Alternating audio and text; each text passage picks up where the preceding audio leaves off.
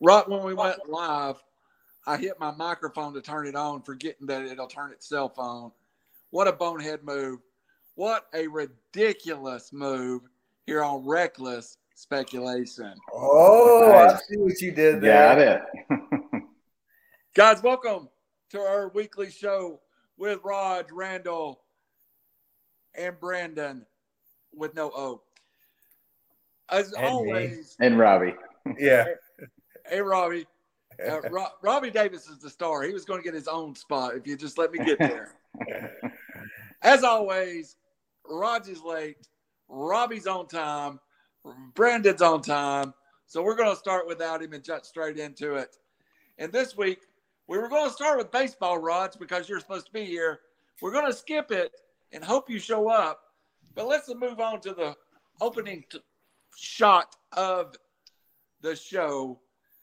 Let's talk a little bit about football season's over, guys. First weekend, no football.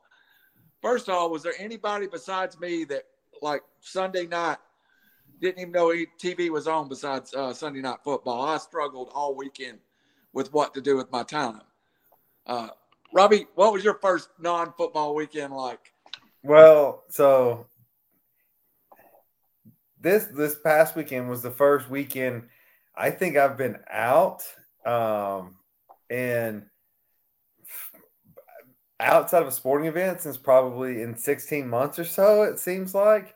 And the place we went was packed, and my wife goes out more than I do, and she was like, yeah, it was a very crowded weekend. I'm like, maybe this is the, post-football kind of, hey, there's nothing really to do, so everyone is going back out kind of thing is kind of the vibe that I got. But, yeah, it was, Tennessee basketball played, so that was a, space field. But other than that, yeah, no, I missed football like I'm sure everyone did. Like, it's just such a weekend staple, especially during the winter when there's no golf, there's no real, getting out and jogging and stuff like that. It really is the mainstay of winter in America. Brandon, did you find yourself? We'll get to it in a little bit. Did you find yourself tuning into the race a little bit? Initially, I wanted to. I actually had to put it on DVR because there is golf in Tennessee still, and I played it on Sunday because there were no Sunday afternoon games, no Sunday night deals. I got my mother-in-law invited my daughter down since it was a holiday weekend, and she got to stay the night, so freed me. President's Day. They didn't have school. No school. Yeah, Kids so these days. I know, right? So yeah, I got a lucky strike there. My wife says I always get lucky and get out of childcare when it's my day, and yeah, fortunately I did that day, and I played some golf and enjoyed it. Well, it looks like the best coast Buckhead turn on his camera with CM. Welcome, Raj, to the program. Okay. Eventually. One thing I want to promote a little bit is you're not seeing us on near as many Facebook pages. We're only on 2 Facebook pages today. We are a program that's trying to get to the YouTube base. We're still on iTunes, but we really need you to go like River City Media Sports on YouTube, River City Media on iTunes. Facebook is just limits the things that we can do, and we're really trying to get to that base. So let's see if we've got Raj Mehta. Are you in now? Okay, we'll remove him from the string until he gets on. So Raj is gone again. We'll be back in a minute. But as we grow the network, please, River City Media, subscribe. Robbie, let's open this discussion in NFL first with your Tennessee Titans. I really see the Titans having 2 major issues that they need to address this offseason.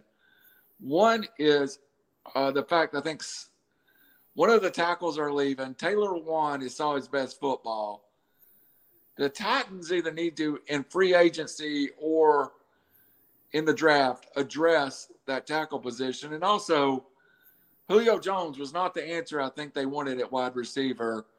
Still some things to address at wide receiver for the Titans. Yeah, tackle is definitely an issue.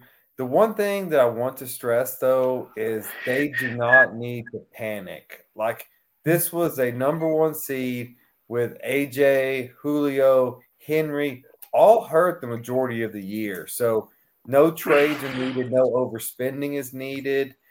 Look at what's coming up in the draft, see where you can position teams. If you need to trade some picks, but don't bust the salary cap when you don't need to.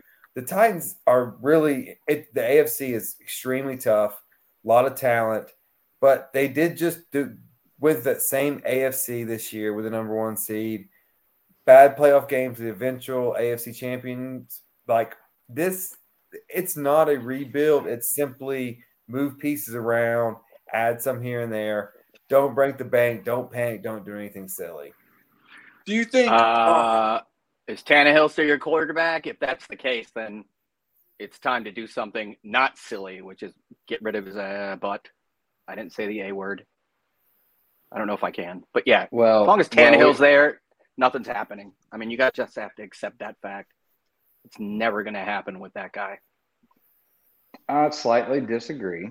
All right, so Titans are in a cap salary problem a little bit. We've got some free agents, Lewan, Saffold, Landry, some big key players on the defense and offensive side. $7.2 million over the cap, I think, right now. But if you look at Taylor Lewan's deal and how he's structured, he's only due like another $13.2 million next year. Now, if you look at the market cap for a left tackle, way over there. They're at like 17, 18 million. So we're actually getting him on a pretty good deal because we signed him early enough. So I don't think he goes anywhere. I could see Saffold moving, which is unfortunate. I could see potentially Landry moving. Ben Jones? Isn't Ben Jones a free agent Jones, yeah. The center is the center key piece. I mean, Ben Jones is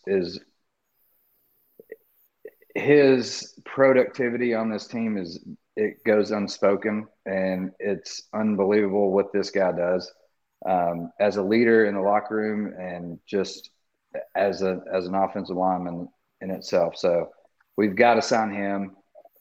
Harold Landry, it's going to suck to probably lose that guy, but we can find replacements for that. But I think they'll keep Lewan just because there's no one else equivalent that we can get cheaper. So I think he stays. But to Robbie's point, this isn't a blow up. It's a rebuild type season. It's more of a restructure. And yes, we're hooked with Tannehill for at least one more year because of all the extensions on his restructuring his contract to make room for Julio and all this other stuff. So we're definitely stuck with him through 2023. It's just no doubt. And, things can happen. We were close in those games. A couple things changed. Not necessarily all his fault. I think some of it was play calling, but it's possible. Yes, it is definitely a harder road with Tannehill at the helm to win a Super Bowl. But to say it can't happen, I would disagree with that. So Raj, show's called Rec Spec, bro. Like how yeah, they do exactly. Raj, as welcome, by the way, we went ahead and jumped ahead to the NFL. We'll swing back to baseball in a second. I would challenge your take on Tannehill by a couple of things, though. And I'm not a Titans guy. One, I think the Titans' game plan needs to help Tannehill out more than it did in the last 2 years. I look back at those Ravens teams that won with Trent Dilfer and Jamal Lewis, and they didn't ask Trent Dilfer to do what the Titans often ask Ryan Tannehill to do. And number two, the window with Derrick Henry makes the Titans a Super Bowl contender? Yes or no? I don't know.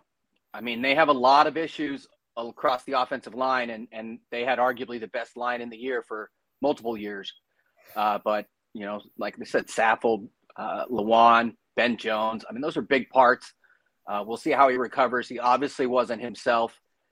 He is a freak of nature, but, I mean, needless to say, no other player has taken that kind of beating or given out that many beatings, I should say, over the last, 5 years.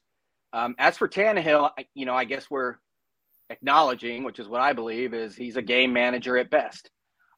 He has an amazing receiver in Brown, but, with Derrick Henry, it shouldn't be that hard. And they have decent receivers, for the field to open up when you have the best running back in the league. He's a guy that's thrown for almost actually over 4,000 yards in Miami and almost 4,000, I think, in Tennessee the last 2 years. He's just, this year it was 3,700, 21 TDs, 14 picks. He's just not a great quarterback, not accurate, not, last against the Bengals, Tennessee had 9 sacks and basically, I don't know what their third down defense was, but that offense had plenty of opportunities and he couldn't move the ball. Some of his interceptions are just bad, like in that game. Woof. But, I don't know how much of a leader the guy is. I'm not in the locker room, but, that's a team that probably should have been in a Super Bowl by now, but hasn't been. And it's been, 4 or 5 years, 3 years now coming on 4. I mean, I would move on because that roster's aging. If you can get something for him, get him. I mean, case in point, I think Derek Carr would be better on the Titans than Tannehill. One of the problems the Titans have right now is I think it's 2024. The TV deal is up, and you have teams like Kansas City who have, while you're spending $500 million on Mahomes, this new TV deal is going to shoot the salary cap through the roof. And so the Titans are in a small window to win right now. They've got a year, maybe 2, or else they're just in no man's land all over the place because you got guys committed for contracts that you can pay way more than what they're worth now. Yeah, well, and you look at, does Tannehill make bad decisions? Yes, he does. But if you go back to the Bengals game, some of it comes down to play calling and the route structures that were within the play calling that caused interceptions. Especially the first one. The new offensive coordinator. It was. Yeah, and they're still if you look at AFC. If you look at that very first interception, so there was they had I can't remember if it was a like dig route or out route or whatever that was short, where the safety broke.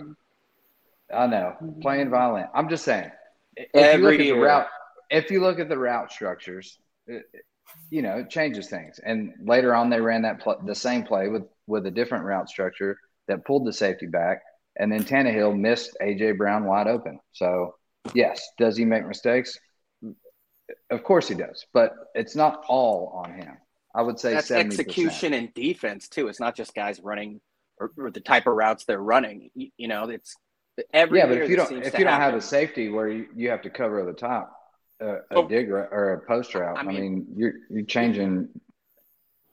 These are professional coaches.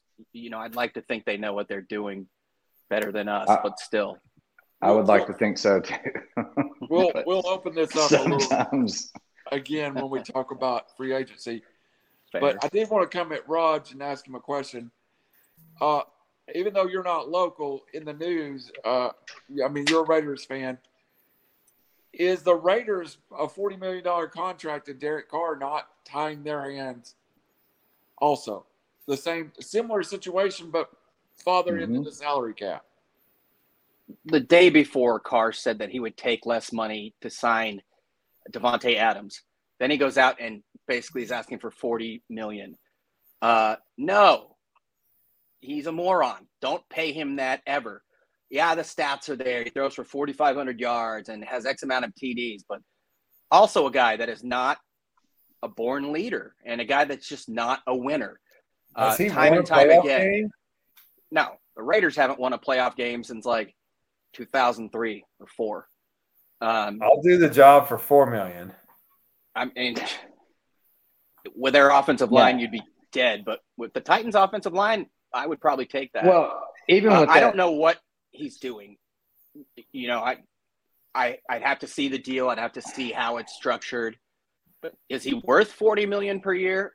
Show me somebody that thinks so, and I'll show you a moron. Well, the Raiders are $20 million in the positive on cap space this year, so they've got a little room to play with. Titans are in a different situation. We're minus like $7 million in cap space, so we've got a little bit more maneuvering to do. You know, with that. The Raiders have 5 positions of extreme need, and quarterback is not one of them right now. Before we move on, free agency, real quick, we're going to hit the Atlanta Falcons, which is my team. And I think the Falcons offseason depends on this. Now, just go around and get your quick opinion of it. The Falcons, again, are drafting at 8. A top 10 pick for the Falcons. I think that roster has been deconstructed. Dante Fowler was cut the other day. Cordell Patterson looks to be re-signing. Matt Ryan's got 2 more years on his contract. But I think for the Falcons, it's clear now that you have to rebuild one side of the football. Robbie, with Arthur Smith, a renowned offensive coach, the Falcons' defense was horrible. But do you spend that pick on another weapon on offense for Arthur Smith or Matt Ryan? Or do you start rebuilding that horrid defense? Well, I mean, they're in the worst division in football. So, right. So, as a winnable now, division. Yeah. So you have the best quarterback in the division. You have probably the best weapon in the division. Well, maybe besides Kamara. So you have Cordell Patterson if he does resign. Second best weapon in the division. You got Pitts. So you've got weapons, but does it do any good to make the playoffs if you can't win? You're almost in Jeff Fisher land Titans universe. Like you can win the division, but that doesn't do you any good because you're just drafting in the middle of the league. Like they've got some weapons that they can't move Matt Ryan. So yeah, I mean, I think you start building the defense to match those offensive weapons. Pitts, Patterson, you have maybe draft somebody and start to build what will be the next Matt Ryan post Matt Ryan era. But you're gonna have to lose while winning the division, which is weird. Like that division is just horrible. And so, yeah, but I mean, I don't know what quarterbacks are coming up that are even worth drafting. There's none this year. Maybe next year there's some, but it's a weak quarterback class. So, yeah, if I'm the Falcons, I just try to build. It's a weak quarterback class, but I'm a big believer in Matt Corral for one. It's the only quarterback I see as NFL upside, and I agree with you. Shane, the one thing I would ask you too, if that division is so bad, if the Bucs get back Tom Brady, though, it changes everything. And the Falcons are back to a 7-9 football team, 7-10 football team. At best, Brady stays gone. They go 9-8 and win a bad division. Is it worth it? It's not. So the Falcons are also right there with the Titans. They're $7 million over the cap as well. But, number 8 pick draft. I mean, is that really going to help them? I mean, they already had a stacked lineup at the Super Bowl and couldn't win it then. So every week we got to bring this one up. Right. I'm just saying, weren't they up at this 28 point? to 3? Yeah. At this point, I turned it off at halftime. I thought you they have won got the championship. 283 diamond rings in their Super Bowl ring. Yeah. You've got to start thinking in the future, and in some cases, winning is now and sell out and do what you can, just like the Rams did.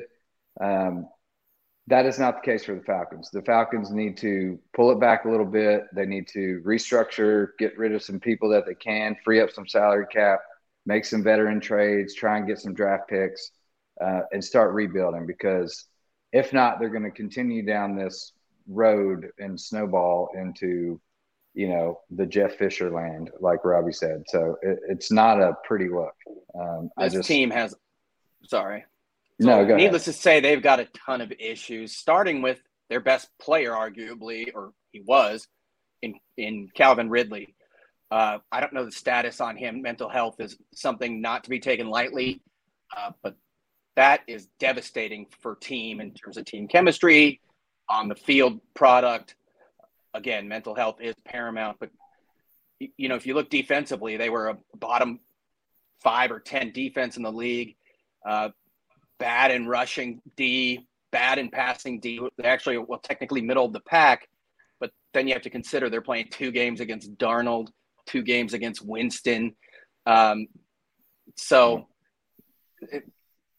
need help everywhere. And, I didn't know Grady Jarrett was still playing. I think he's productive. I remember when he was on the Raiders and we didn't pay him. But, yeah, this is a team with a lot of needs. And, fortunately, this is a defensive-heavy, offensive-line-heavy draft early. I'm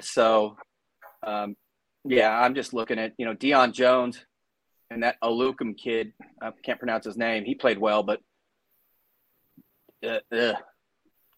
former Raider Eric Harris. That guy's horrible. Fabian Moreau, former Raider. Terrible. And to your point with the Bucks. Sorry. The upside of this is the Falcons finally get out of salary cap hell next year. With a projected $62 million plus an increase in the cap. I think the Falcons need to shed what they can shed this year. And if that includes, I think Calvin Ridley's moving on. And I'm not making a complete joke of this, but I will tell you what the Atlanta papers have made it into it. Calvin Ridley's mental condition is closely related to playing with the Atlanta Falcons. And it seems like he would get a lot better in his mind if he was somewhere else. So I think the Falcons are going to give him that opportunity. Not to make light of anyone's mental health, but that seems like the most just ridiculous speculation that I'm upset because I'm playing with this team. I can be happier playing with a team I've never played for because I imagine it's different. Agreed. Something ain't right. By the way, last stat, real quick. The Falcons were last in the NFL in sacks at 18. The team right above them was the Eagles with 29. 11 sacks less than the next closest team and about 40 less than Buffalo, who led the league. They need a pass rush. They got to stop the run. I like Terrell. That's about the only guy to keep on defense. And Patterson's a free agent this year too, I believe so. Yes, he is. They went for it. They had a lead in the Super Bowl. Then you got to rebuild. I mean, it's so hard to get back to that. Unless they didn't win that Super Bowl. They didn't win. I thought they did. I turned it off at halftime, so I was waiting. Randall went to sleep. His team winning. He went to win. I was drunk. No, just to quickly hit on the Bucks, which you mentioned. They've only got about $3 million in cap space this year, and they've got a ton of free agents on that team, both sides of the ball, offensively and defensively. I don't see them retaining this. Without Brady coming back, there's no reason to restructure and kick the can down the road. I think this is a blow-up situation for them, and they're going to be in the same boat as the Falcons, in my opinion. I think 23 free agents, over 10 guys that played 10 games last year. Yeah. That's not good. They got their ring. I'm looking for a ridiculous speculation, reckless speculation button, a rec spec button. Tom Brady plays in 2022, but not in Tampa. I'm going to go ahead and call it. I'll take that. I heard he loves Las Vegas. I heard he's really good at poker. So I heard he really likes. Does anyone really understand the whom or who when you use which one? Yeah, I do sometimes. Well, what team do you think he plays for, Randall? I think he has a desire to play for the San Francisco 49ers.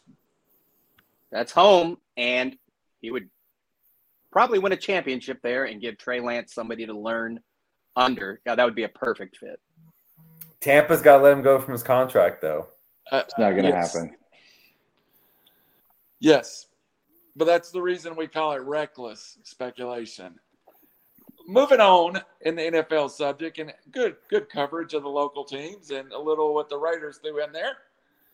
There is a list of absolutely great free agents out there this year.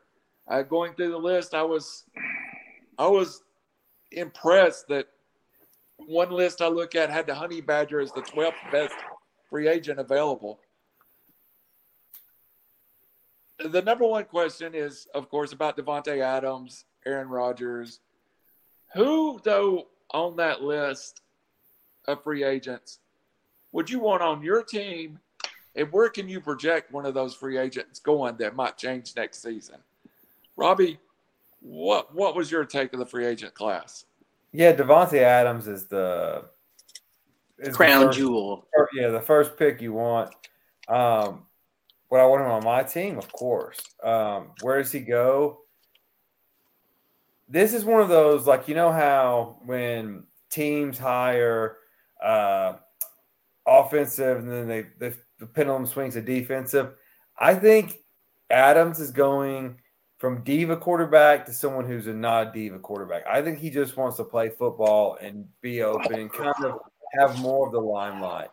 So I'm looking at a place, I haven't studied the salary cap, but somewhere, Baltimore, somewhere Devontae? where he can just be more of the star. He wants to win, but I don't think he's going back with Aaron Rodgers. I think he's over that guy. Maybe we have the money, and that's his guy. That's Carr called him his best friend. They lit it up at Fresno State. Vegas makes sense. It does. That's our prayer. And then the other guy tied to them real quick is Allen Robinson. There are better receivers available, but this was Rob's answer. Cordell Patterson, though, I think he made a name for himself this year. He is a weapon. He'll probably stay in Atlanta. Southern guy, probably likes playing for the Falcons. But you put him – oh, my God. Could you imagine him and Andy Reid's offense? Be pretty good. Well, it's like he's like a Deebo Samuel Swiss Army knife. Same kind of guy, Yeah. But minus 50 pounds, but yeah. The receivers out there in the top 10 of this free agency list, I know Devontae's the crown jewel, but how about Chris Godwin, Mike Williams? There is serious receiver help in this class, Brandon. Yeah, there is. And, it's going to come down to salary cap and what your team needs. I mean, there's a ton of free agents. There was a lot of teams that kind of sold out this year. Allen Robinson, prediction is to the Dolphins, who actually have the highest cap right now at $59 million under the cap. So they've got a lot of money to spend, or $63 million. Sorry, excuse me. But they also have some big key players, Gesicki, Ogabas, who was their sack leader on defense. And so they've got a little bit of work there to do, but they've got the most money to spend, new coach coming in. We'll see where that goes, but there's so many I mean, this is just all a chess match at this point. And it's really hard to project where these players are going to go. Yeah, you want to see them stay with the teams they played with. Like, everyone wants to see Odell back at the Rams because, he played his heart out, and that was just an unfortunate injury, and he was on fire. And, to still have him win a championship with the team was awesome. That he knew he was a part of that, but a competitor like he is, he wanted to be on the field the entire time. So you see situations like that where players, even LeJuan said it on local radio, like, I couldn't even imagine being in another jersey aside from, the Titans. Like, it doesn't matter what it takes. So you're going to have those kind of situations where some players that have been paid or maybe willing to restructure just because they love the culture, they love the team, they love the direction, and you'll see some of that. But then, I mean, there's so many big names, and there's a lot of cap issues. I think there's only 21 teams that are in positive on the cap space right now. So it's majority, but still there's a lot of moving parts there. It's going to be interesting to see this offseason. The safeties, man. The safeties are legit, starting with Jesse Bates from Cincinnati. They'll probably franchise tag him, but that guy's a big-time difference maker. We talked about the Honey Badger. All that guy does is win. When he's not on the field, they lose. Chiefs have to re-sign him, right? He's getting up there, but I sure as heck would. They also have Orlando Brown, another good guard, and then the Saints have Marcus Williams, a safety, and then Teron Armstead, the amazing left tackle. So safety and offensive tackle are like two of the most important positions in football, and the top 10 free agents is riddled with those positions. How about, does this great wide receiver class, does this basically hurt the Odell Beckhams, the Antonio Browns, the Chris Godwins, guys that were either issues at the end of the year or injured at the end of the year? Are you putting $3 million or 3 years, $30 million on Odell Beckham's plate right now, Raj? $10 million per? Yeah, I would. I don't think that's much in the world of the NFL, but quickly on him, the knock on him is he hasn't been involved. He's not a great teammate. He doesn't want to win. All that guy did is STFU. His teammates loved him. Didn't say a word. Afterwards, he's hurt. He's in full tears because he's so happy he won that ring. Mad respect for him. If anything, I would think, some of those older guys, it sort of shows the possibility of the rebirth. And depending on the team culture, most teams aren't as dysfunctional as Cleveland. And some of these guys, change of scenery is maybe what they need. Robbie, before we go much farther, I do want to get to someone that was near and dear to your heart. Guys, my phone is not charging for some reason. I may have to log off real fast and log back on. But, Robbie, one of the near and dear people to your heart was Tampa running back Leonard Fournette. Free agent, able to sign. This list has him listed as the 55th most desirable free agent and the first running back other than Patterson.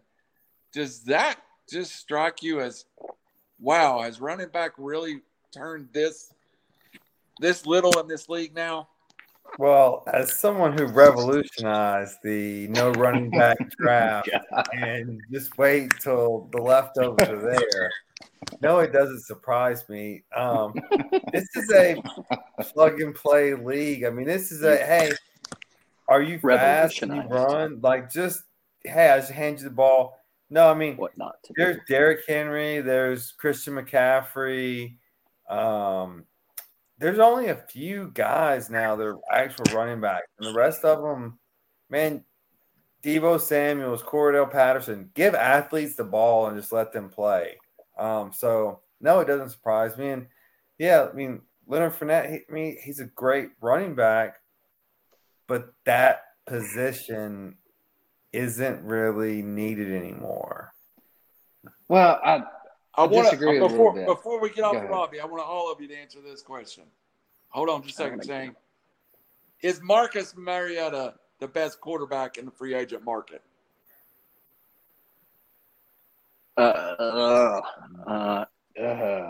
Another guy that's not a winner per se. That's a great question. I'm trying to think who's up for the second one. Jameis Winston? Marcus. No, I'll take Jameis Winston over Marcus for sure. I would too. All right. I don't Go know. ahead, Shane. I'm sorry to interrupt you. Bridgewater. I'd take Bridgewater over. I take Bridgewater over both of those guys. Actually. Yeah, over both of those guys. No, I was just going to say, like, this year's proven that, the NFL has become kind of, what have you done for me lately? They'll kick someone off the team or, disregard them as old or washed up relatively quickly. And it comes down to almost like the Moneyball kind of game plan. You get these people that can get on the right team in the right scheme and still have some athletic talent left in the tank, and you see what they can do. It's just, I think the Rams changed OBJ. I think he's a better person that, overall, just, like Raj said, he's kept his mouth shut. He's not the big diva like he used to be. Like he just played the game and he played really well. Fournette, the same thing. Like, he was a lost cause. Like, nobody even, accounted for him, especially in fantasy football. That was the only thing Robbie had left to pick was Fournette. So lucky strike there. But he ended up being a top 5 running back. Exactly. So that's the thing. Like, to Raj's point, you get these guys that are still super passionate about the game, that are athletic. You change the culture a little bit. You get them in the right setting, and that's where the magic happens. So, and I think a lot of NFL players in the past have kind of fizzled out because of the situations they were in and didn't get schemed on by what they're good at, and it was more of a schematic deal for the offensive coordinator. So anyway, I'll shut up. Last question about free agency. I want to go to Rod for the short answer. This is got to be the last one before we move on. Short answer. The best pass rusher in the NFL is 32 years old and still on the open market. How many years do you sign Von Miller for, Raj? Not many. It helps where he was, and he had arguably the most dominant defensive player. The Rams have a great defensive line, and he could just be a stand-up guy and get after it. He's got some years on him as well. What's he got, like 8? He's still Von Miller, but I wouldn't give him more than 2. And, I think he's an injury waiting to happen. Been in the league 11 years. He's 32 years old. Oh, wow. Yeah. You front load that contract. I mean, you give him a 2-year deal, you front load it, and then you can get rid of him on year 2 if he doesn't produce, and it's a done deal. So I don't see the issue there. For long. That is it. Quickly, Jerry we're going to Glanville. jump to college football for just one brief second. Over the last few weeks, we've really seen the effect of NIL. And I know it's a college football segment, but one of the things I wanted to address and ask you about, Kentucky Senator Tshiebwe made national news when it came out that foreign players couldn't accept NIL. There's some loopholes around this rule. And now he's brought his mom into the U.S. He supposedly has a $2 million NIL. Robbie, in college football, what's going to stop the top 5 recruits from being an open bidding war next year? 2 words, absolutely nothing. Thank you. That's the short answer. That's as brief as I can be. I was just going to say nothing, but you brought the absolute in there. Well, what's that going to do to recruiting next year? Does it make the haves and the have-nots become even bigger and wider? Oh, yeah, 100%. This gap is going to grow so much. I mean, look, you can argue the nerds, the Zuckerbergs, the Gates, all them, they have more money, but they don't care about sports. They may want to own an NFL team to own an NFL team. They don't care about recruits. You know who does? The local Mercedes dealership owners. They care about their local college football team. They're going to give the money. Yeah, it's going to widen it so much that, I mean, it's already so wide right now. Ohio State, Alabama, Georgia, was Oklahoma, now probably USC now. It's just going to get wider and wider. Texas A&M. But Clemson may not be able to keep up at an odd spot. They're a very small town. And Dabo doesn't seem to want to adapt to this, which is weird. Yeah, A&M is going to be up there, LSU. It's gonna be interesting to see what Clemson, Florida State, Miami, what happens with them. So Raj and Brendan, both of your schools just ooze money. So next year, y'all going to have number 1 and 2 classes in the nation. Should. I sure as hell hope so. Yeah, why not? There's no rules really. Not number 1, but they should both be in the top 5. Yeah, they'll be in the top. We're already in the top 5 typically, but we should be, for sure. This doesn't really change the game necessarily for the big players. All they're going to do is just legally throw money at all these kids, which they've been doing for years. Well, what it does is so basically the Alabama model of just stacking depth. So changes everything. What Saban's done has been like, hey, 5-star recruit, running back, come here and then bench, play 1 year NFL. That's what USC and Ohio State are going to be able to do now. Just stack the depth.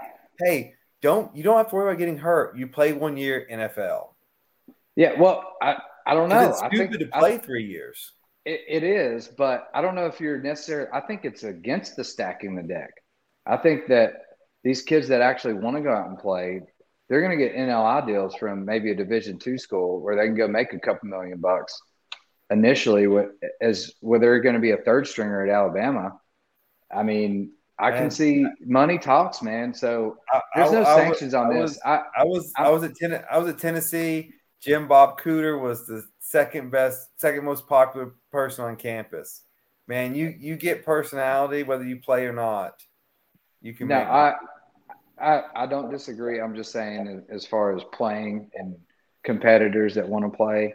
But if you're look at Deion Sanders had some pretty big. I know, but wait, like if you're going to be in the NFL and you can sit and not risk injury and still make $200,000 a year, why would you not go to Ohio State, make $200,000 a year, do commercials, whatever it is, be the next up and comer, then play your year, then go pro?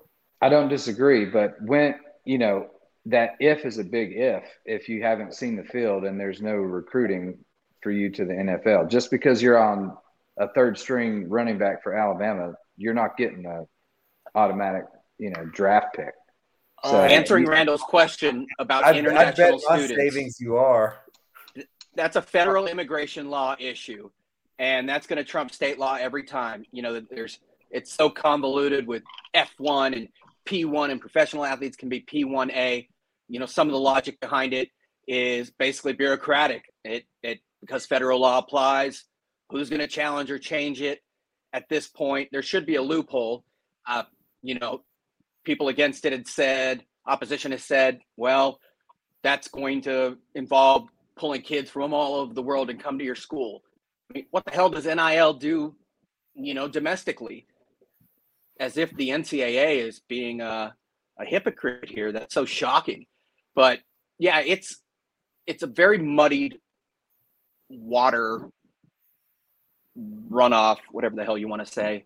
But it's kind of like we don't have to deal with this now, so we're not going to deal with it. Do you know, Raj, do they have to pay taxes on that money? I know this. Yes. Yeah, they do. I believe so, yeah. So let's move on. And I hate to move on because we could stay there the rest of the night. But the ugliest situation, or one of the ugliest situations, in Section 4, I'm going to go off on a rant. So let's not call it the ugliest situation. MLB this week kind of got serious about negotiating. There was an hour and a half. There was a little more. But I want to read you some numbers. Major League Baseball is offering in 2022 a $214 million non-luxury cap salary, moving to $216 million in 24 $218 million in 25, and $222 million in 26. The players' proposal starts at $245 million, moves to $273 million by 2026. News also broke over the weekend that Juan Soto, the amazing outfielder from the the Nationals, turned down a $324 million contract just prior to the strike lockout period. Raj, I'm going to open with you as our baseball guy. These numbers seems astronomical for a sport a few years ago that was in financial trouble by all accounts. Is baseball setting themselves up for another great lockout strike work stoppage? Sure looks like it. In some point. Sure looks like it. Monday was the deadline. Is the deadline to have a standard regular season. If they don't come to an agreement, then they will shorten the season. They're just so far apart. You know, one thing is a pre-arbitration pool that players basically before arbitration can get paid out of. The players want $150 million or something, and the owners proposed $20 million, which this week was increased from $5 million. You know, the competitive balance tax. Essentially, owners wanted to limit the number of times people were sent down. Essentially, the players want the league to be more competitive, which thereby, in theory, would increase their value. They want, you know, obviously, owners basically dictate everything, and even the pace of play was potentially discussed, but not right now. And, you know, they want to get rid of tanking, basically sending down all these players and trying to get a better draft pick. So one of the things the union proposed was a draft lottery for at least 8 slots for the non-playoff teams. The owners initially said no, only 3, and then came back with 4, which was nice of them. Maybe they'll settle on 6. You know, they'll still tank, and that's what the players don't want. They want a competitive game, and the owners clearly, if something's not working out, tank it. We'll rebuild, get a bunch of guys on rookie deals and whatnot, you know, like the Royals did, and you know, Nationals to an extent. Really, the Royals were the model. Tampa Bay, and they'll make more money and spend less. Robbie, this is a black eye to me from Major League Baseball if we get the season shortened. As an MLB fan, it took several seasons for me to buy back in. They're playing with fire with all the things that are out there right now for my entertainment dollar. So this is the ultimate playing with fire. They're far apart. They're not talking. To say we sat down for an hour and a half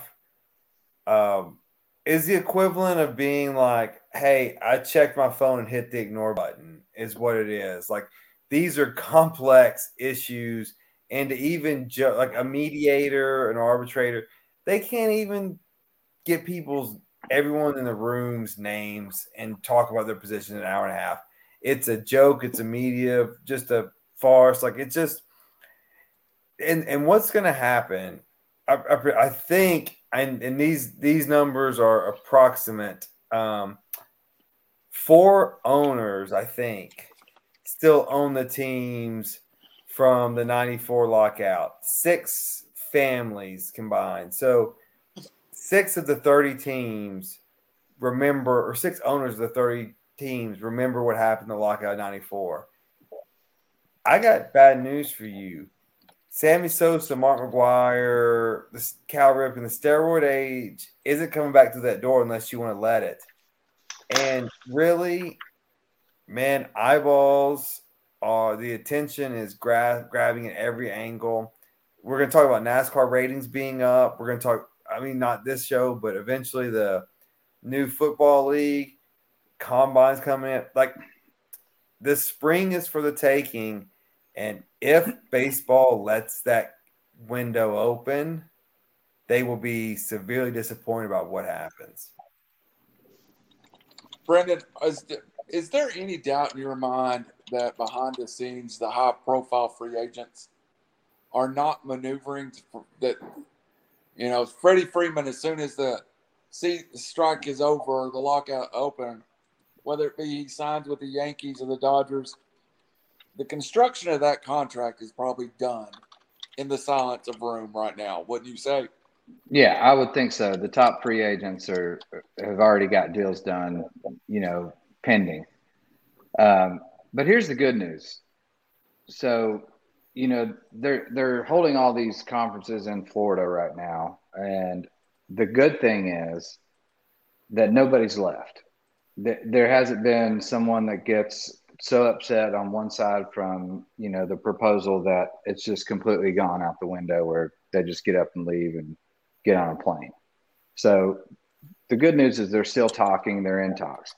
And we all know in professional sports, deadlines are a big deal, right? So Monday, like Raj said, the 28th, that's the deadline. You look at, in comparison, like NFL trades, things like that, they come down to the wire. Things come down to the wire. Now, what the latest offer was like increased by 10 grand minimum pay or something by the owner, which is just nothing. That's not going to move the needle, for the players.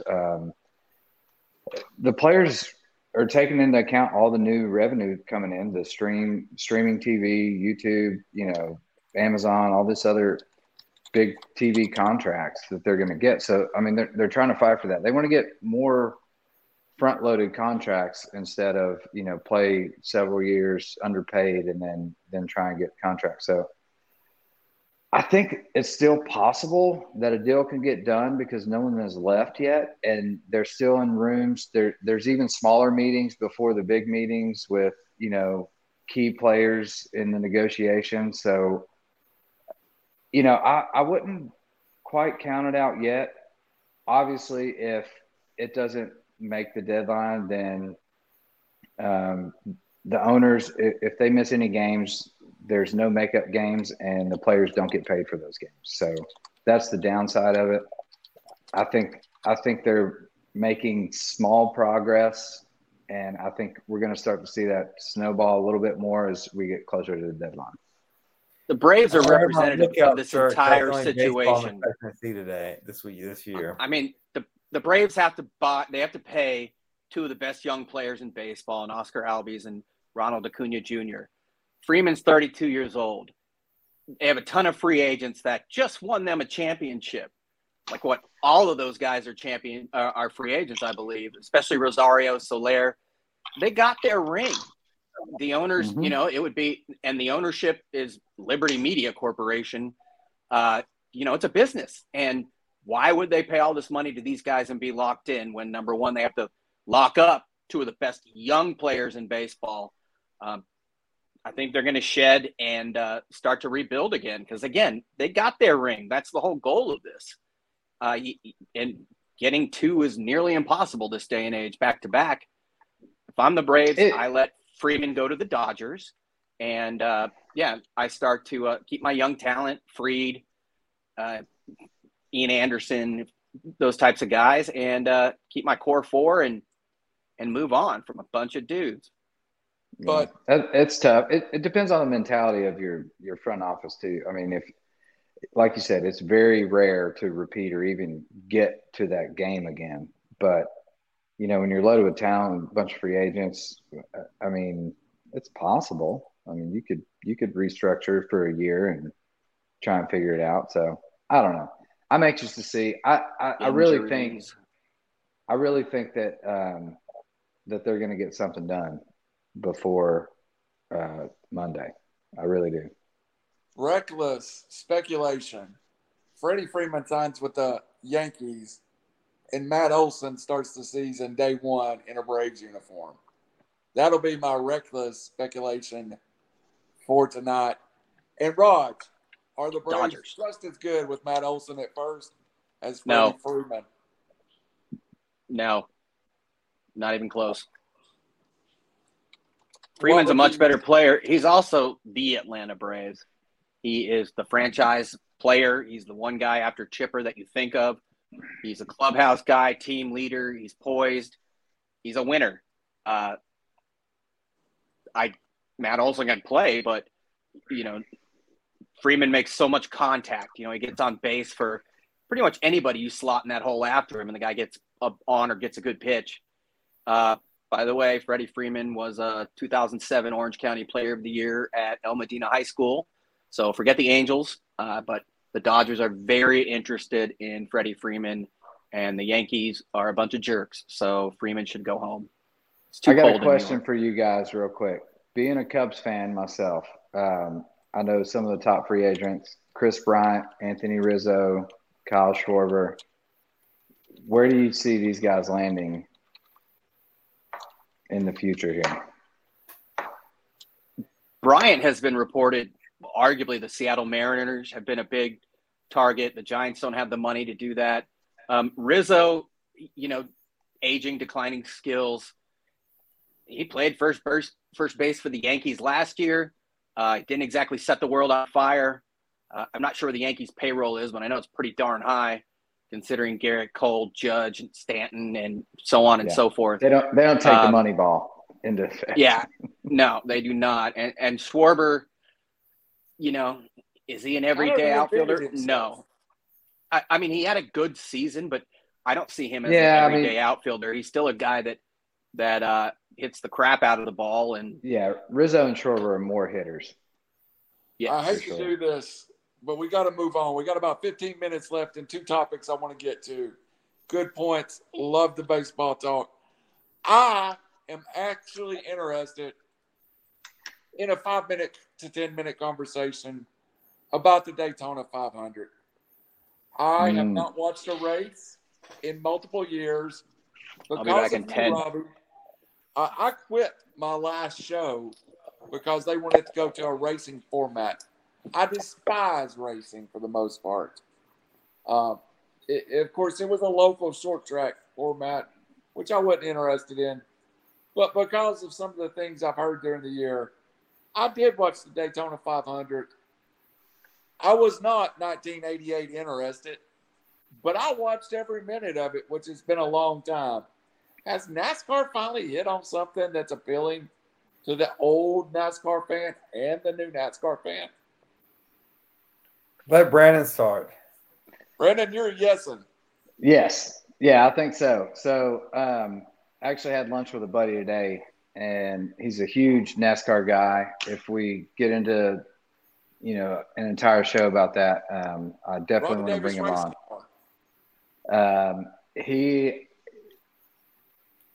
I watched a little bit of it on DVR, but I didn't get to watch it all, just because of life and everything else. Anyway, from what the collaboration, talking with him today, so the biggest takeaway from that was, Brad Keselowski just drove too hard too early, and he was pushing too hard too early and causing some wrecks there. Overall, the Chevy cars were faster, especially in the initial polls or whatever, or the qualifying, sorry.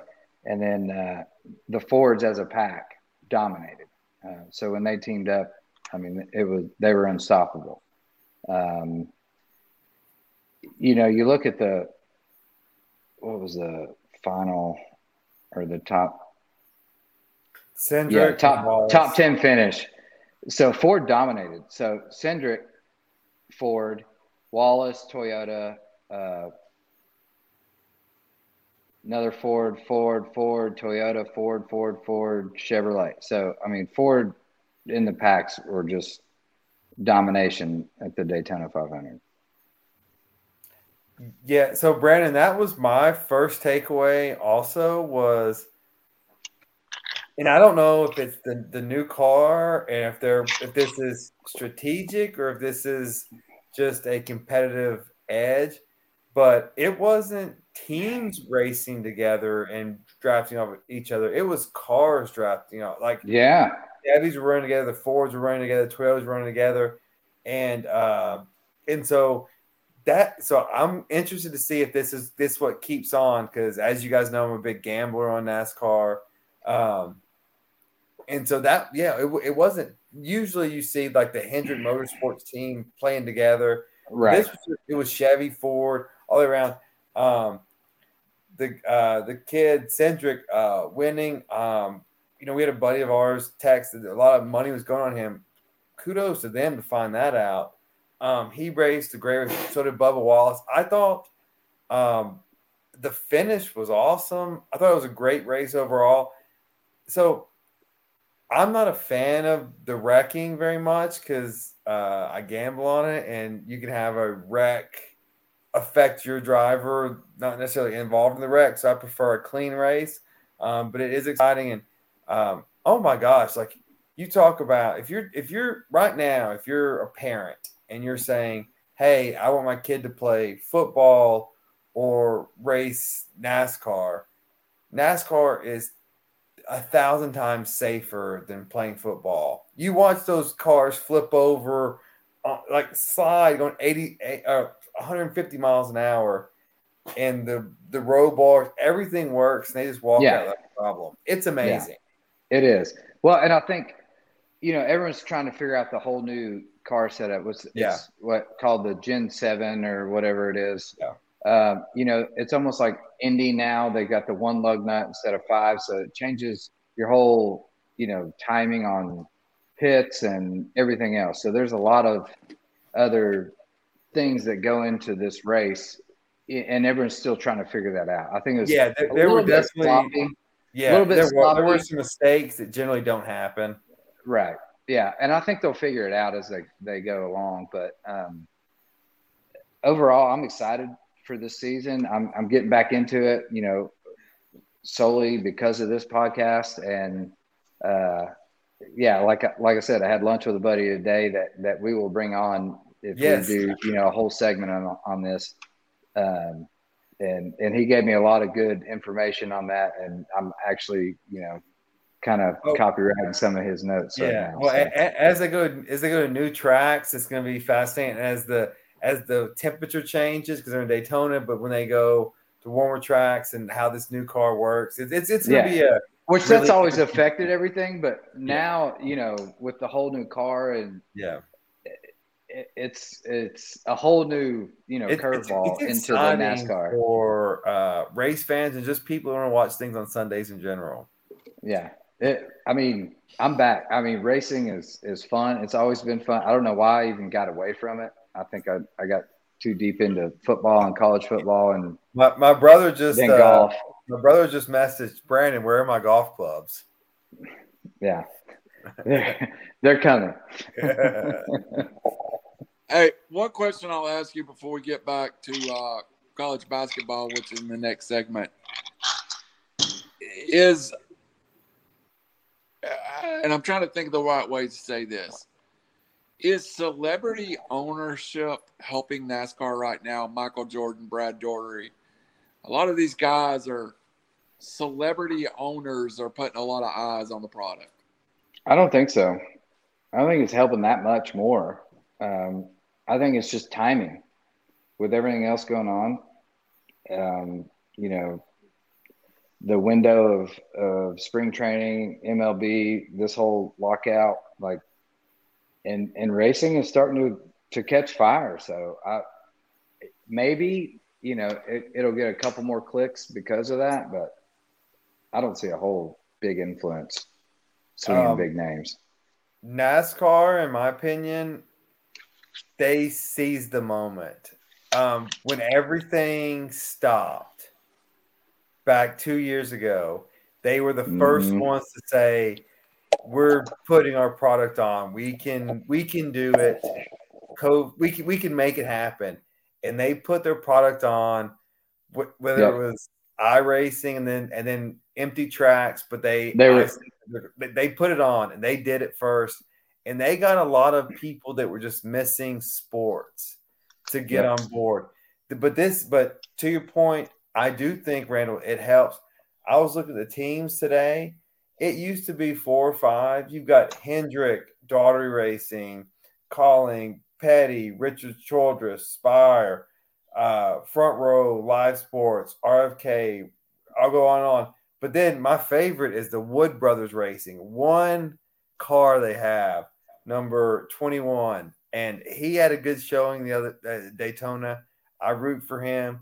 It's a sport where you can get in there if you don't have to be a billionaire. You can build it and get in there and go. So while I don't think it's a huge deal to most people, but I just think NASCAR, like 41% over the NBA weekend. That's huge numbers. I get it. It's the Daytona 500. That's their Super Bowl. But that's NBA showcase weekend too. 41%. That's almost double. Yeah.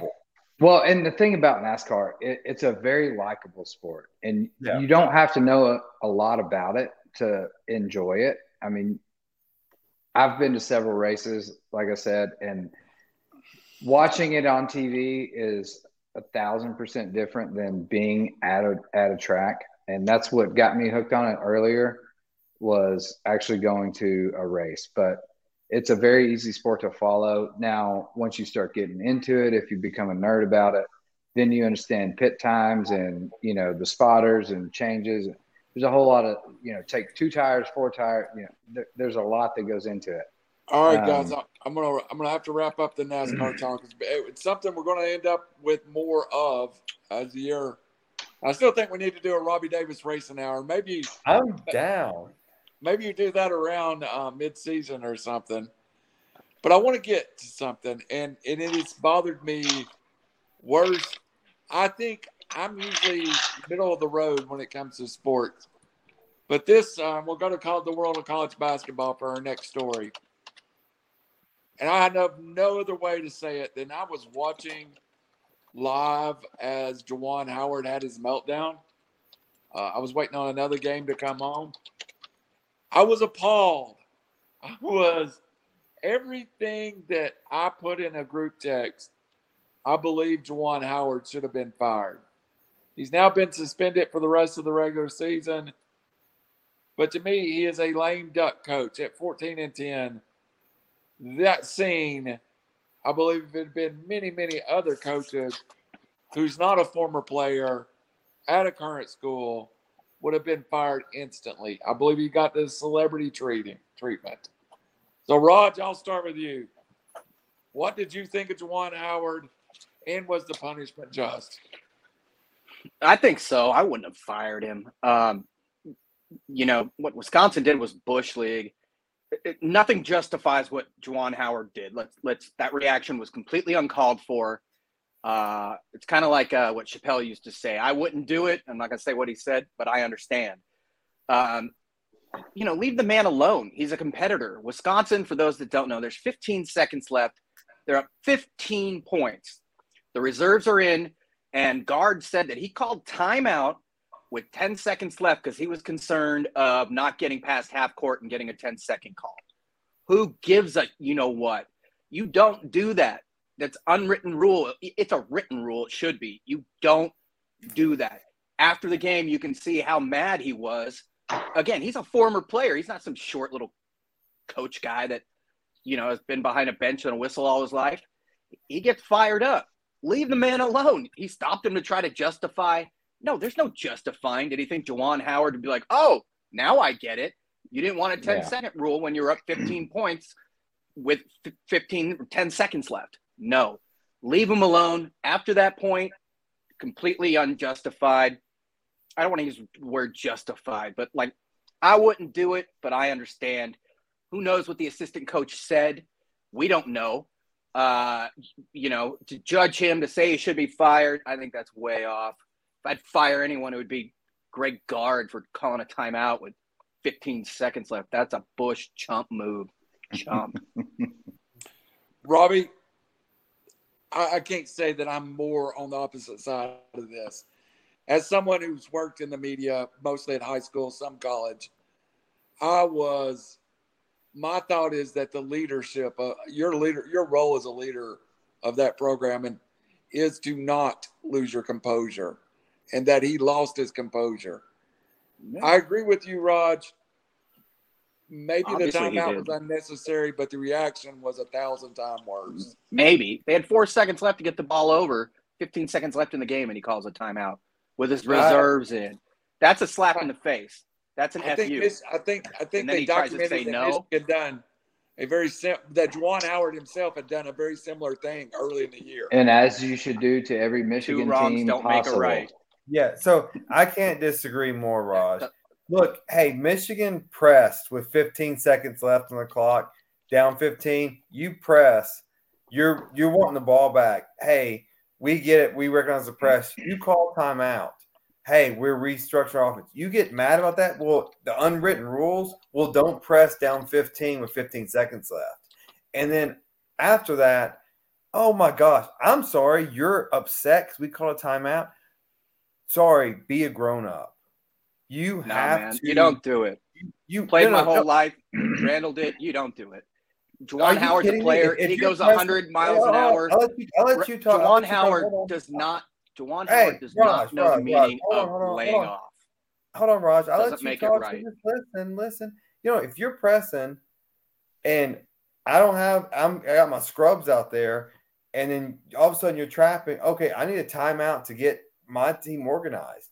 And then that makes you angry, makes you so angry that you can't just do the obligatory handshake. Are you kidding me? You need to grow up. You are a professional coach in a professional conference, and you need to be held accountable. I'm not saying the guy should be fired. I think I would have suspended him the rest of the year and postseason because, I mean, let's be honest, there's no postseason anyways. Just go ahead and suspend him the rest of the postseason.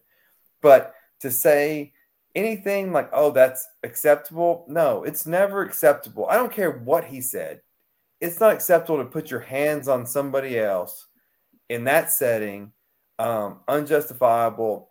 And Juwan Howard should go to anger management counseling while this is going on. And look, man, you have What about guard and the assistant coach? What's that? All Howard said, what about guard and the assistant coach? They both made it exponentially worse. Again, not justified. Yeah, anger management, whatever. Never should do that. Juwan Howard said the same thing. I didn't see any punishment handed to those guys. Juwan Howard tried to shake his hand quickly. All he said was, I'll remember this shit. $10,000 fine. Well, nothing is right after 24 hours. Yeah. Juwan Howard got hammered right away. No. He said, I'll remember this. Again, dude, I can't stress this enough. It's not about being a grown-up. It's not about keeping the press on. If trying to get the ball back, you're going 100 miles an hour. You don't do that. Are you opposed if I have 20 seconds left to call a timeout to get my walk-ons on to let them play in front of their family? It's the same principle. No, it is not. If it's senior night and you can't do it I don't care with a minute and a half left. It can be non-conference. No. It's 20 seconds left. I'm letting my seniors play. All right, I don't care. Not up here. I don't care. I don't Don't care do what it is. It is all right. So his actions were non-just for sure. He should never have done that. At the same time, it's Michigan. So yeah, beat him as bad as you can. Do whatever you can to him. Like we do that in football and every other sport. Like why is this any different? I know it's not Ohio State, Michigan, but you know, if you've got a rival or an in-conference battle that you're playing, like why would you not want to step on their neck per se? You know, like I don't get it. Like grow up. Like it's a game. Like at the end of the day, like we beat you and we showed we could beat you. Now don't tell me Juwan would not do the same thing if he was in a different position and step on them and run up the score, do whatever he could to beat him as bad as he could. So Howard called timeout against Indiana up 13 with 55 seconds left of the game. Yeah. So don't give me, you know, that. Yeah. Is it wrong? And the gentleman's game of sport, different context, and that's a minute left. We don't know why. But come on, man. I mean, football, it's like going 5 wide up 40 with. Yeah, exactly. Mike That's Leach what Woody could do Hayes it. said. Nobody's ever done Woody that. Hayes said, "Why did you go for 2? Because we couldn't go for 3. That's why. Yeah, because exactly. you just you step on them, and that's what it is. It's a sport. If you can't take it, then get your butt out of the kitchen. For Juwan Howard, that's just Bush League. Like you're a coach at the University of Michigan. Like you got to be better. Yeah. Well, he didn't stop and put his hands on the other coach in the line and basically initiate the other coach did initiate the whole thing. But Howard didn't hit that guy. Howard hit somebody else. If he knew he was that hot in the head, me as a person, like I get that mad sometimes, and I understand when I walk away. Like I'm just like, okay, I just can't even be in this situation right now. I'll leave. I'm not even going to talk to you. But they kept bantering back and forth, and all that. And then Howard his finger was in his face immediately, then hit the other guy. I mean, the other guy touched him first. That's why he got banged. Howard's a lunatic in that situation. It's not okay. He's done it before as well, but a fight was never started. He never put hands on a coach. He never tried to justify it. Again, I'm not a Juwan Howard proponent. Your official position is you're justifying Howard's actions? Justifying I said I wasn't. Yeah, that's justifying. I said I wasn't. I'm saying he's not solely to blame. These are grown men, and you guys, and you don't do that. They have to act. You don't hit a standby for no reason. Standby, he was right there in the mix, and you don't know what he said to him. He could have said it doesn't matter. It doesn't matter. Could have called his daughter a hoe. Oh, that doesn't matter. I have no problem with what words you say or what timeouts or how bad you beat somebody. That's just the nature of the sport. Judge from here. I'm not justifying it at all. Short career. It's happened before. You have a short career if you can't handle fights that. Didn't happen afterwards. So again, guard should have just let it go. Talk later. No, Howard. No, short career if you can't handle that. Short career. I think this is an example of a short career, anyways. Is how divided the world of college sports is over this, and my issue is more about accumulation of issues that Juwan Howard's had over time. I do not believe in sticking it in somebody's face. I do not believe in running it up. My issue was as much as anything that's sticking with me is the post-game press conference really bothered me. I think if Juwan Howard walked in and said, I lost my cool, I shouldn't have done what I did, I think I would have left it there. But it's a bad look for the University of Michigan at worst right now. Well, you got to understand, too. He said it Tuesday. I'll tell you still what, fired up. If I'm playing against Michigan, if I'm coaching against being Michigan, antagonized. I'm calling a timeout the 4 seconds left of every game. Timeout. Yeah. Well, to his defense, I mean, this is coming from a completely different perspective. He's a player. He was a former player. And to be in a locker room with those guys and understand, the shame that causes or, embarrassment or whatever you want to call it to a team when you're already getting beat that bad, like it rubs you the wrong way. And I think it got under his skin. Now as an administrator, as a coach of a big name team, you've got to hold your cool a little better. But as a player's perspective, I can see it. Like I would have got completely mad and done the same thing as a player. Like I don't see he does that see difference. himself as a player, which is a problem. And that's the problem. No coaching history whatsoever. I think you got to separate it. Michigan's coach. He just had if you're going to become, I bet he will now. That timeout in that championship game. 4 seconds left. Timeout. Damn it! No, not again.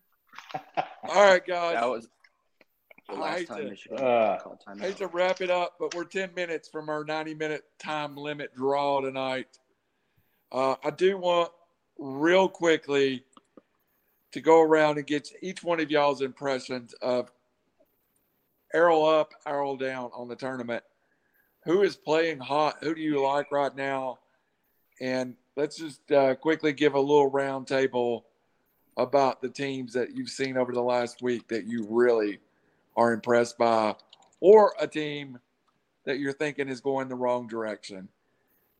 Brendan, you look most prepared. Let's go with you to start with. By far not most prepared. This is my weakest subject, but no, not to be. You have a weaker subject than the other ones we talked about. Not to be a homer, and I'm not a Vols fan, as you guys know, but the Vols have really impressed me as of late. I've been watching a lot of their games, and shooting is starting to come around. Defense is playing really well. Like, I don't know, maybe 3 weeks ago, I thought maybe they might make it to the Sweet 16. I think this team has Do it. I think this team has a chance to Good. Didn't look to so make it good to the against Arkansas. Elite Eight. We're gonna say there it Elite goes. Eight. There's the death knell.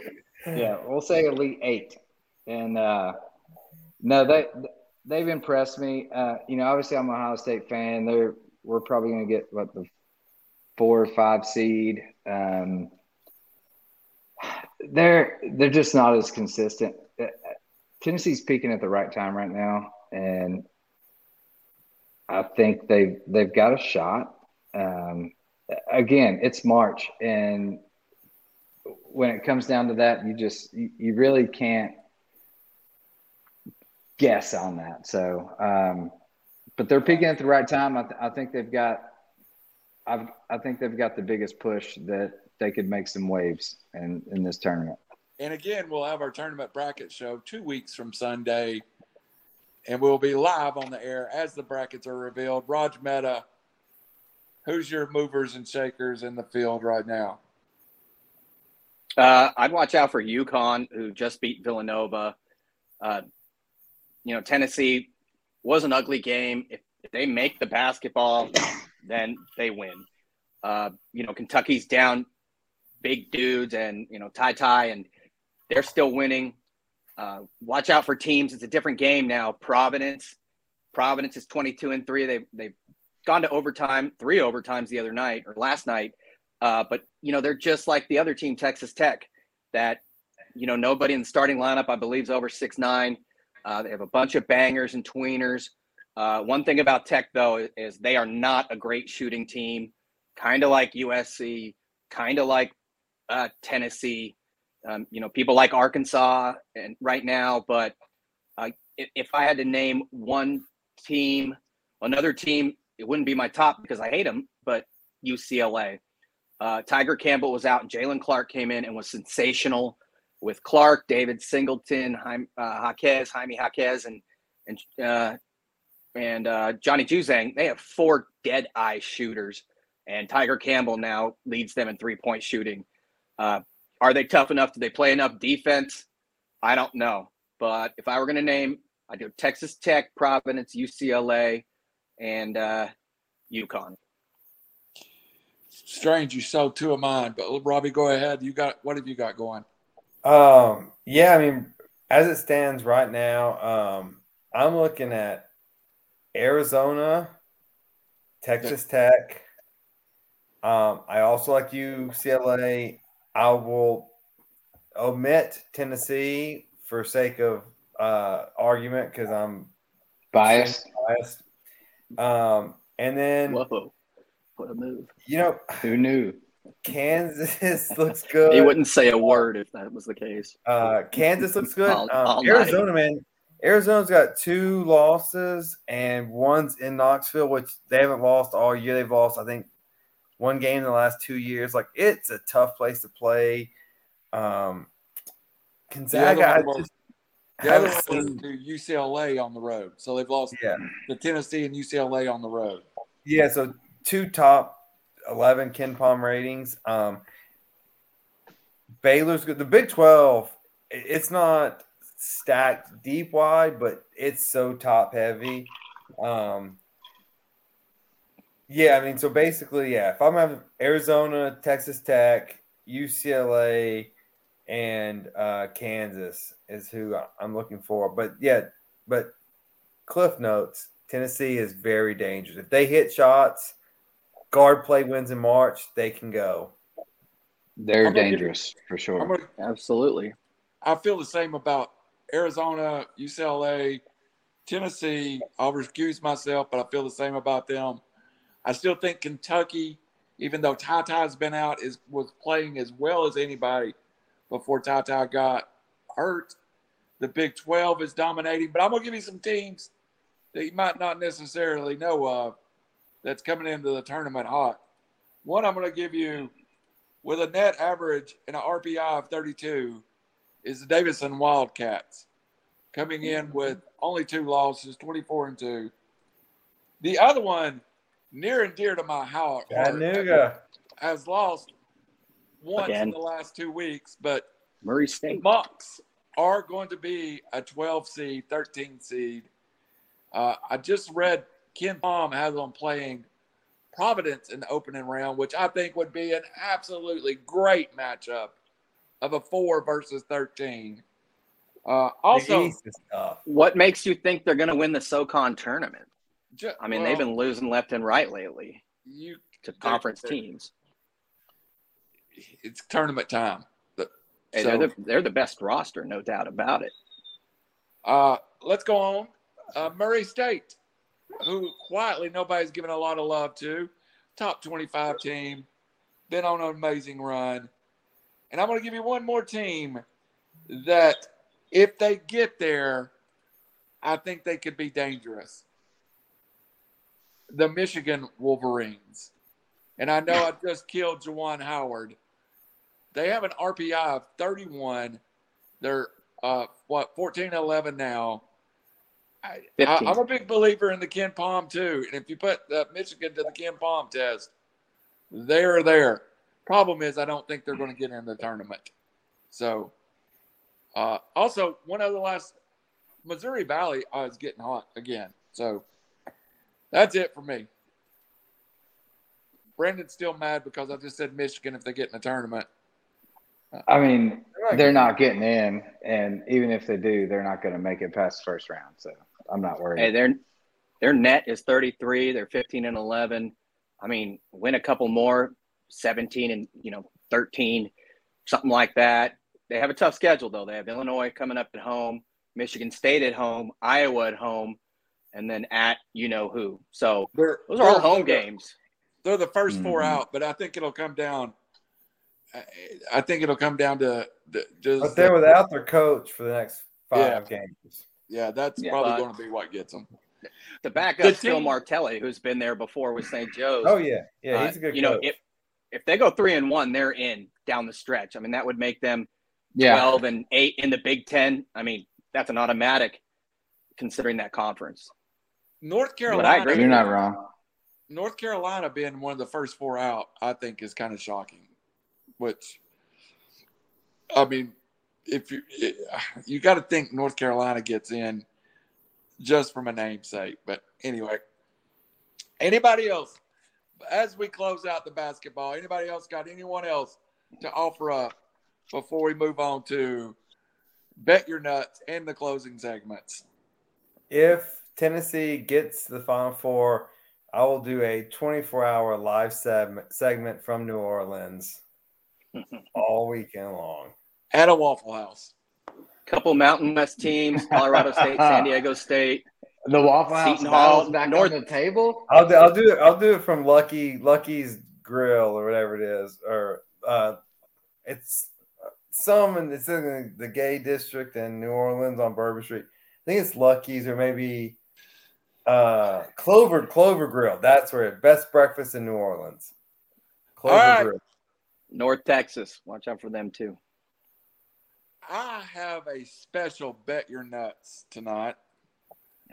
I was watching a show on YouTube that is about gambling, and they gave out a Bet Your Nuts. And when I looked at it, I thought, is this the worst 2 teams that people could actually be gambling on right now in the world? Tomorrow night, the Wizards play the Thunder. And you can get 6.5 points and the Thunder on a best bet. So I'm going to take the Thunder plus 6.5, and that's going to be my Bet Your Nuts. I have no idea who coaches either of those teams or who plays for those teams. I wasn't even sure what city of Wizards they're in until I watched this. Raj Meta, Washington. you're underneath me. Is that a city or district? I'm underneath you. Can we You're rephrase, underneath please? You're Earlier right said down there. Robbie needs to get off, or we have to get off Robbie, and now I'm underneath you. I'll leave that alone. Tonight, Sexual Arizona. predators all around. Exactly. Tonight, It's Juwan Arizona. Howard's lawyer. He's not a sexual predator. He got felt up first by I'm guard. kidding. I'm kidding. All right. Back to All right, the Raj, topic at hand. Arizona tonight, 11 at Utah. They already beat them by 22 or something like that. It's a bad matchup for a slow Utah team. Vegas knows more than I do, but I think Arizona rolls. They are uber athletic. Them and Duke. I see them winning by 20. All right. I'll go next. Brendan Chang. Well, so one of them started today. Obviously, Ohio State fan, but I felt good about this one. Ohio State at Illinois. They were plus 7.5. There is 16 minutes left. They're up 45-39. That was, can't really say but bet your nuts at this point, but one of my favorite bets today. My bet your nuts for the future is going to be Kyle Busch this weekend at plus 650. So he's won on this track the most times. He's won in 05, 13, 14, and 19. And they didn't have the race there last year because of COVID. So I feel that's pretty good value. Throw a little change on that. Kyle Busch plus 650. That's not. Look what Murray State's doing to Belmont, by the way, Randall. What score? What? Look what Murray State 16-0 in the OBC. Belmont 14-2. Right now it's 61-33. Murray State. I've got Kyle Busch at plus 800. Where do you give it 650? I think that was earlier. Maybe it moved. Oh. This well, was I like more. Kyle Busch even more at plus 800. So, yeah. Yeah. And if it's at 800, then definitely bet the entire mortgage or house on it. So I've got a 2 bet your nuts special because you do have 2 nuts, and so I got one for each. So lines aren't up yet. I suspect Tennessee is going to be a 3-point favorite this weekend versus Auburn. For comparison, the tickets that I have were going for $250, $275 for Kentucky, and it was one of the most rowdy atmospheres I've been in college basketball. They're going for $380 this weekend for Pearl's return against this team. It's going to be bananas in Thompson Bowling. Take Tennessee to cover. I think it's going to be a 10-point victory. The other bet your nuts. I do like Brandon's pick, but I'm going to play it a bit safer, and you still get good odds, and you get the best driver with the best team, and you know where I'm going. Just Kyle Larson, and do not regret it. He's gonna get wrecked. He's gonna get wrecked. That's what's quick question: happen. How do racing odds work aside from like baseball plus 800? But what if he gets third? You can bet top 3. You can bet top 3. You can bet top 5, top 10. You can bet head to head. It's like every sport event. There's all kinds of odds. It's like golf. Take golf betting for instance. It's the same thing. Thank you. Well, I did not that's know nobody else had the Wizards and Thunders game from Lamar, so I feel special. No, seriously, who coaches those teams? Slight update. Ohio State's up 50-39 right now. That was my earlier. Who plays for the Thunder or the Wizards? Thunder have Josh Giddey, Shai Gilgeous-Alexander. The Wizards, they just traded half their dudes, including Harrell. They got Porzingis to be injured. They got Porzingis, Kuzma. Wes Unseld Jr. is the Wizards coach. Don't they have? We should try to do a trivia. We should do a trivia night of NBA. Don't they have Bill? Basketball players? Isn't Yeah, Bill Bradley on the Beal's still Wizards? there, but he's He's hurt there. I right don't know now. if he's. Yeah, I don't know if he's playing. Where does John Wall play now? My last words is nobody. He's in cares about- Houston, He had a chance to go to the Lakers for a trade. in theory. No, he did with a trade for Westbrook, which would have been way better than what Westbrook is right now. So It wasn't very realistic, according to Laker inside sources. Inside It could've- sources it could've from been. River City Media. As we shut this show down tonight, my last words are as follows: Tennessee Auburn, the biggest basketball game in Tennessee basketball history inside of Thompson Bowling Arena. Next. That's ridiculous. Because of Pearl. I don't know if it's the biggest, but it's good. Roger next. A lot of subtext. I already said what I want to say. Final I'm words. done. Hey, that'll be a Davis. sweet game. That's all I got. I'll watch it.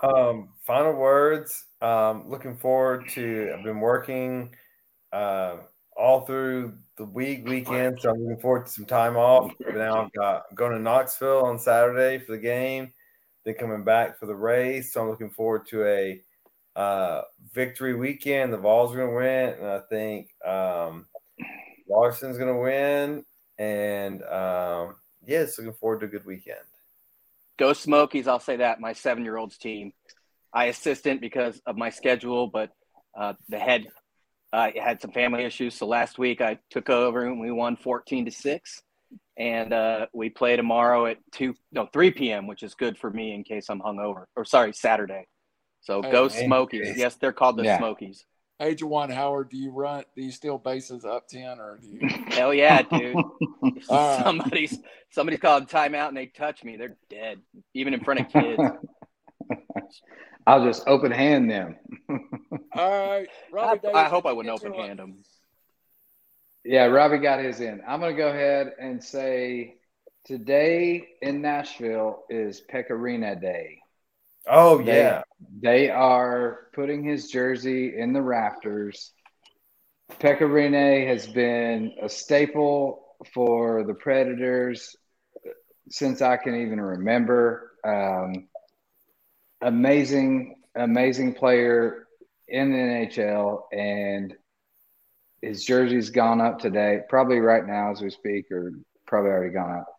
Anyway, First one ever, right, for the franchise? Yeah, just wanted to say, yep, Pecorino, thank you for everything you've done. Fantastic. You've been amazing. You brought hockey to Nashville essentially, and kept people involved. So, I'm cheers to Googling you.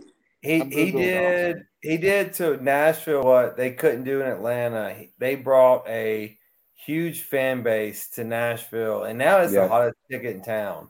Yeah, Bridgestone Arena. That's going up. Come visit. In 15 years, he had one losing record, and that was last year when he was 10-12. And his last Sensational, game, a Hall of Famer. Yeah, go ahead. Sorry. No, his last game had like 30-something shots on goal. Had a shutout. It was his 60th shutout of his career, and that was his last game. Ended it. 60 shutouts. That's pretty guys. impressive. Y'all see my chat? Yes, Career we're gonna goals stay against on. less than 2.5. Everybody stay on for just a minute. After we end this River City Media production of Reckless Speculation, brought see to mine? you by River City Media Sports. Subscribe on YouTube, please. Good night. Yeah. And we'll see you the same time next week. Peace. Been fun, boys.